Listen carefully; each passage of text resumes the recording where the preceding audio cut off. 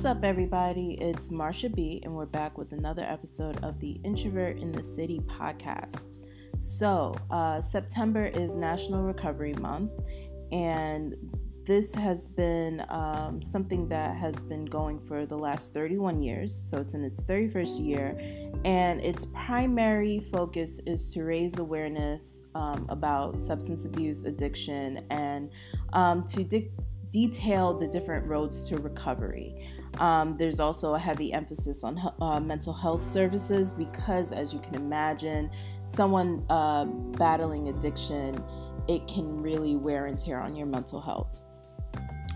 So this episode, we are sitting down with Sabrina Stewart. Sabrina comes all the way from California, and she's gonna just give us insight on what her journey to through addiction into recovery was like. I'm so appreciative of Sabrina sharing her story, and I'm hoping that her strength can help inspire someone else to explore different recovery options. I also wanted to leave a resource for anyone who is struggling with addiction and would like to explore recovery options. The Substance Abuse and Mental Health Services Administration has a helpline, a national helpline, and it is 1-800-662-4357. Once again, that's 1-800-662-4357. I want to give a special shout out to everyone who has overcome addiction, recognizing that it is a daily task. It's something that you work at every single day. So I commend you for, your dedication to your sobriety. And without further ado, this is me and Sabrina Stewart. Thank you, guys.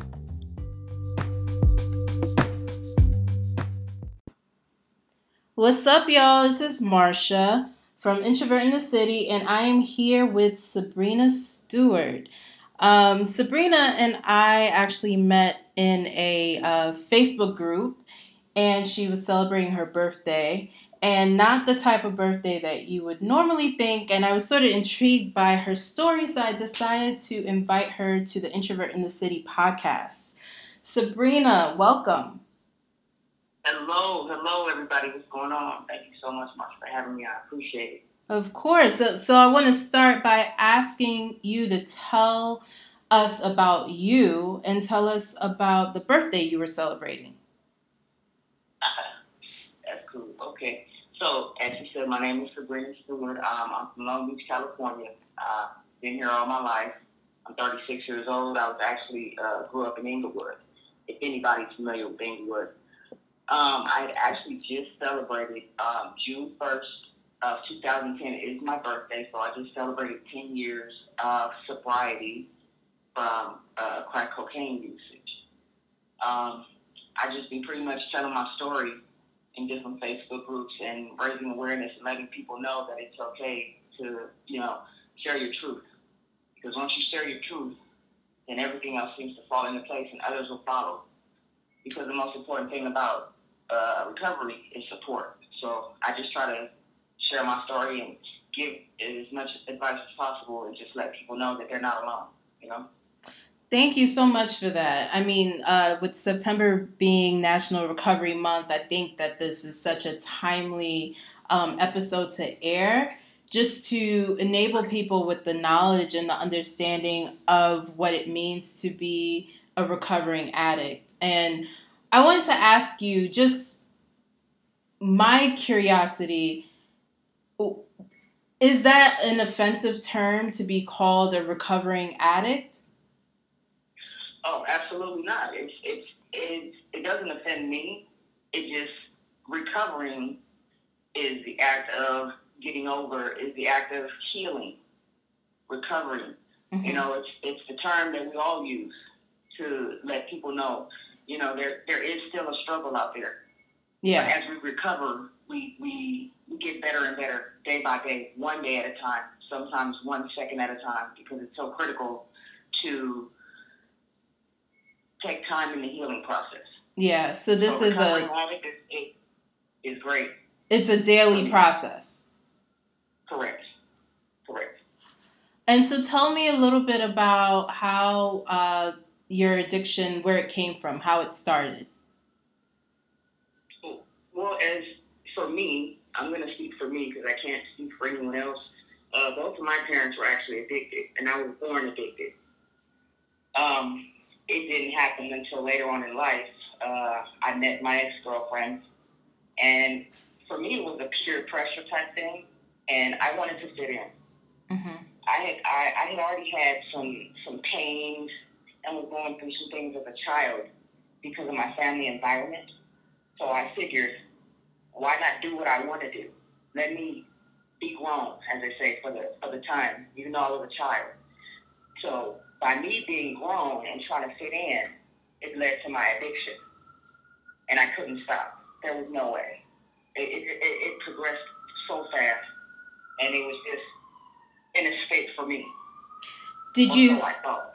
What did you start with, and what did you end up with?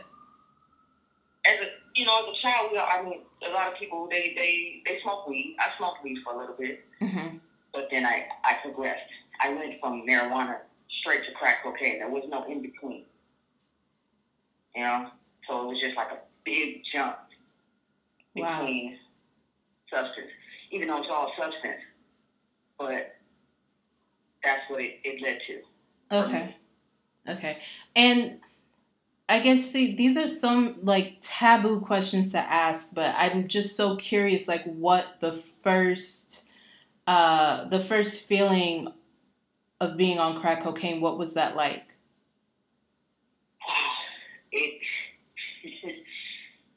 It was amazing. Honestly, it was the best feeling I could ever feel in my mind. Mm-hmm. That's what I thought. It was like a rush, and it lasted. It didn't even last a good 10, 15 minutes. Wow. But that was the point, to continue to chase how I felt the first time.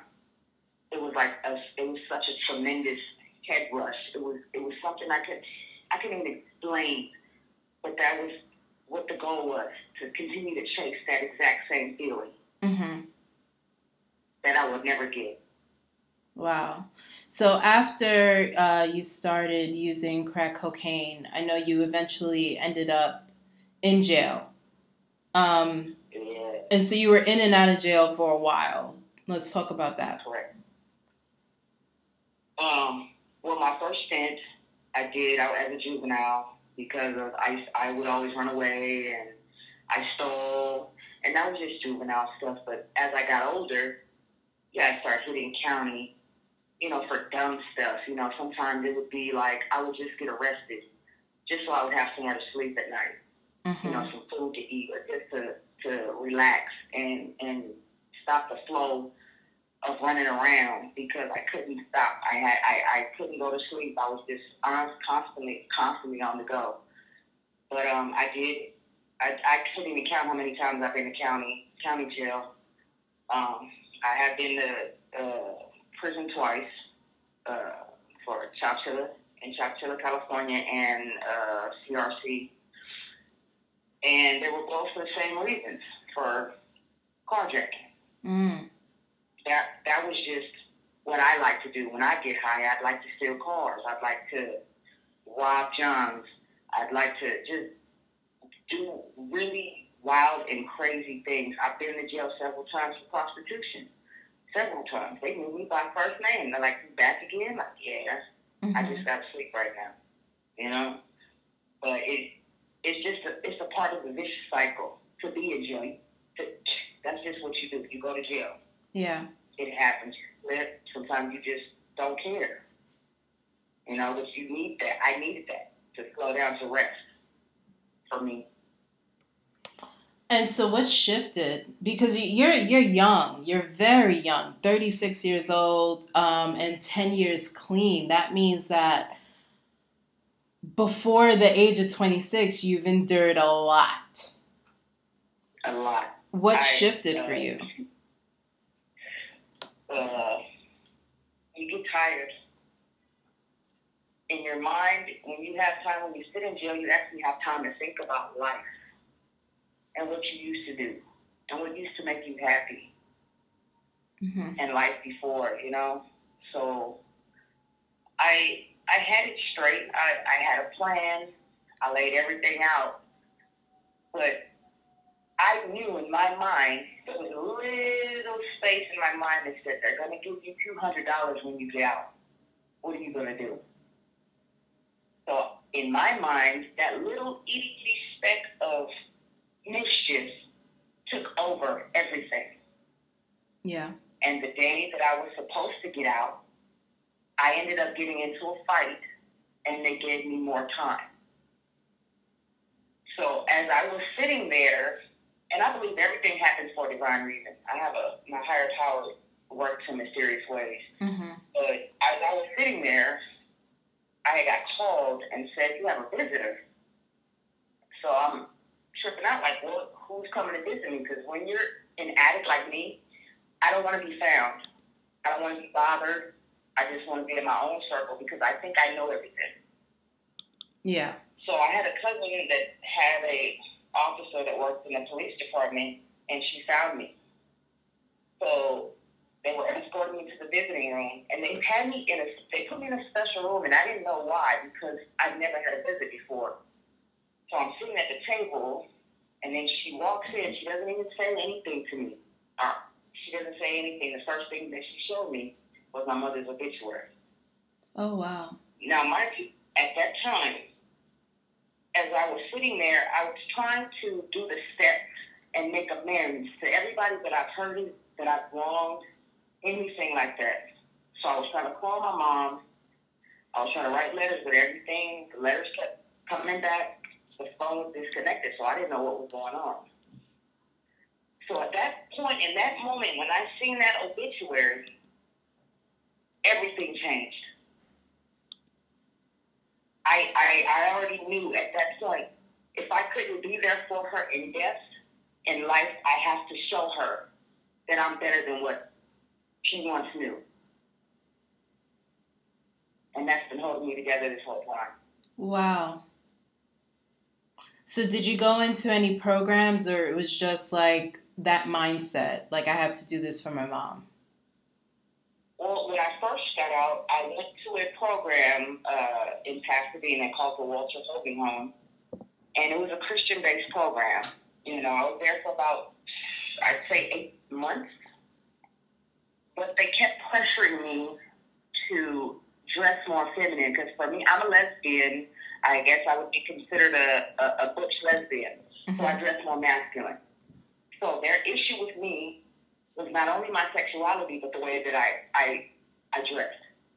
And they kept trying to force it on me. So as I refused, they told me I needed to leave because I wasn't complying with their program rules, Wow. which I didn't understand. So I left. I ended up going to, also I've been to SAS in Long Beach, but that was prior to the second prison term. And I ended up doing really great, but I relapsed. Mm-hmm.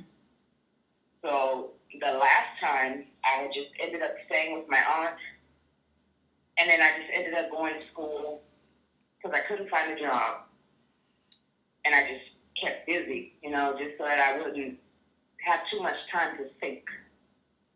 Because once you think too much, then you start thinking about the shoulda, coulda, woulda, or the what if. Yeah. Or can I do this? You know what I mean? So the 2 programs that I did do, they were okay, but for me, I had to literally put myself in the middle of the storm and see with my own sober eyes what I was doing to myself and what other people are doing at that moment, if that makes sense. Yeah. I'm still sort of shocked. Or maybe not so much. I'm actually not shocked about the Christian facility and them imposing their views on you. It's sad because they can lose so many people just by, their judgment on someone else's lifestyle and how they dress or how they present themselves. Like, this is not a facility to turn everyone straight and sober. It's for sober people. people who want to become sober and sustain that. So that bothers me. Oh, there's so much more. That's for a different topic. That's a whole nother ball game. But like I said, my higher power works in His ways. I didn't need to be there anymore. Yeah. I've taken what they taught me and applied it to my daily life, and that was all that I needed to do. That was it. That was all, and that's I had to go. That's fine. Yeah. That's fine. Definitely. So tell us about Sabrina now. Like, a lot has changed, but what has changed? You talked about not being able to find work, and I know that's always an issue once someone is, a formerly incarcerated person, like, re-enters into the community. It's been an issue, and there are certain laws that are in place now where you can apply for a job and they can't ask if you have a criminal background.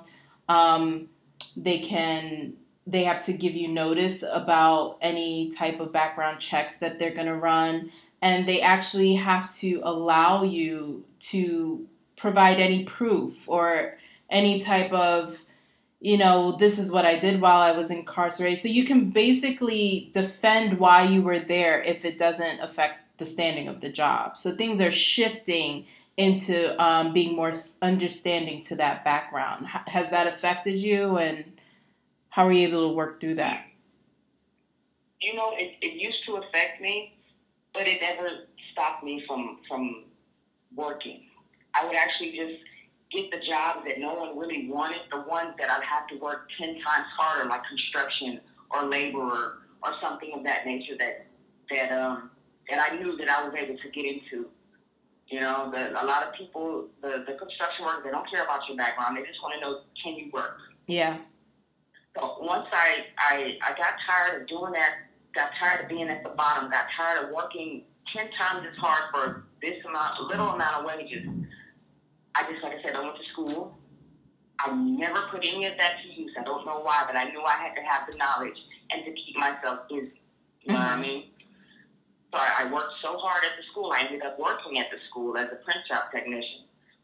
And I stayed there. I had some whole drama there, but like I said, my higher power works in different ways.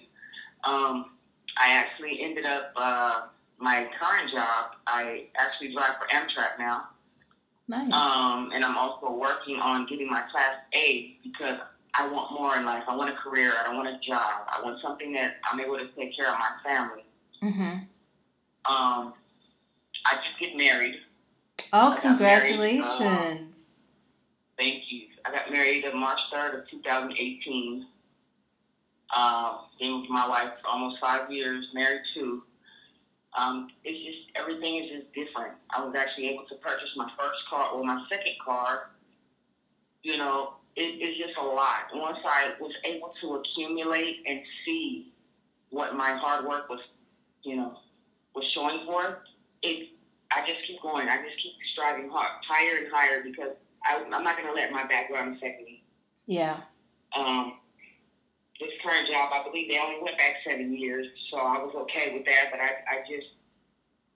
I never let my felony stop me from doing what I needed to do. Mm-hmm. Yeah. Because there's so many opportunities out here. There's so many employers that have incentives for hiring felons. There's so many programs, and I just refuse to settle when I know that I can do more, that I'm worth more. Well, I want to take a moment to celebrate you, but celebrate you in a way where I know that you look back on your life, you look back on what you've been through and what you've accomplished and what you've conquered. And to hear you say, like, I want a career and I want this and I want more for myself and I want to, just create all of this greatness and manifest this life that I deserve.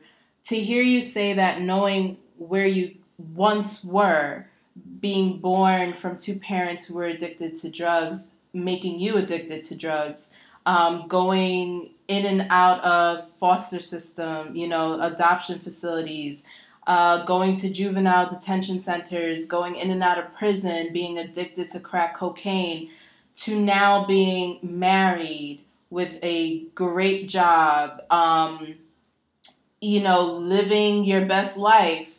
I think it's a testament to what the mind can create when you really believe and acknowledge your potential as a human being.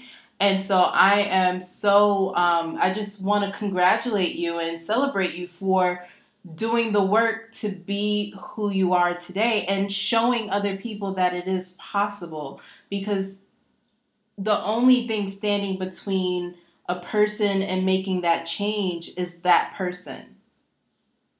Right. It's the mindset. Like, you could have definitely been like, you know what, I ain't shit.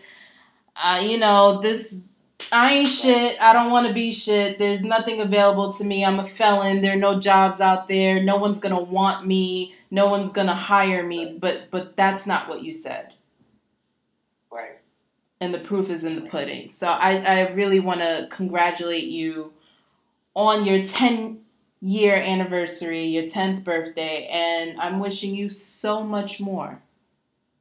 Thank you so much. I appreciate that. Like I said, the number one thing is support. Yeah. Support it helps so much. When you feel like you're alone, you just like, who cares? And there's people out there that are there to support you. Some people, they just can't get that. Yeah. Because they're being judged. Yeah, no absolutely. one wants to take time to just listen. Some people just want you to listen. Yeah. Is there any advice you want to give to anyone who is trying to get back on that road and, the road to recovery and just figuring it out, or just uplift themselves? They need something to uplift themselves to say, like, I can do this. Right. Yeah, absolutely. Just one day at a time. Take it one day at a time. Find something, find a place, or think in the back of your mind when you used to be happy and what happened to you prior to this disease, to this addiction. Do something different. Change is amazing. It's scary, but it's amazing. You just need to make sure that you have the support and the foundation. Because the recovery homes, they give you the tools, but you need to make sure that you use them. Share your story. Celebrate yourself. If no one recognizes you, celebrate yourself, because you know you're better. You have to believe that you want different. You're tired. Life is too short. You're chasing a high that you never get. Never get. And remember, there are people out there that didn't make it this morning, don't wake up in the morning. Anything can happen. Just make sure you keep your higher power first, regardless of wherever it is. Think about the people that look up to you that you didn't think that watches you. There's always somebody watching you. And think of others than yourself. Don't be selfish. There's people out there rooting for you.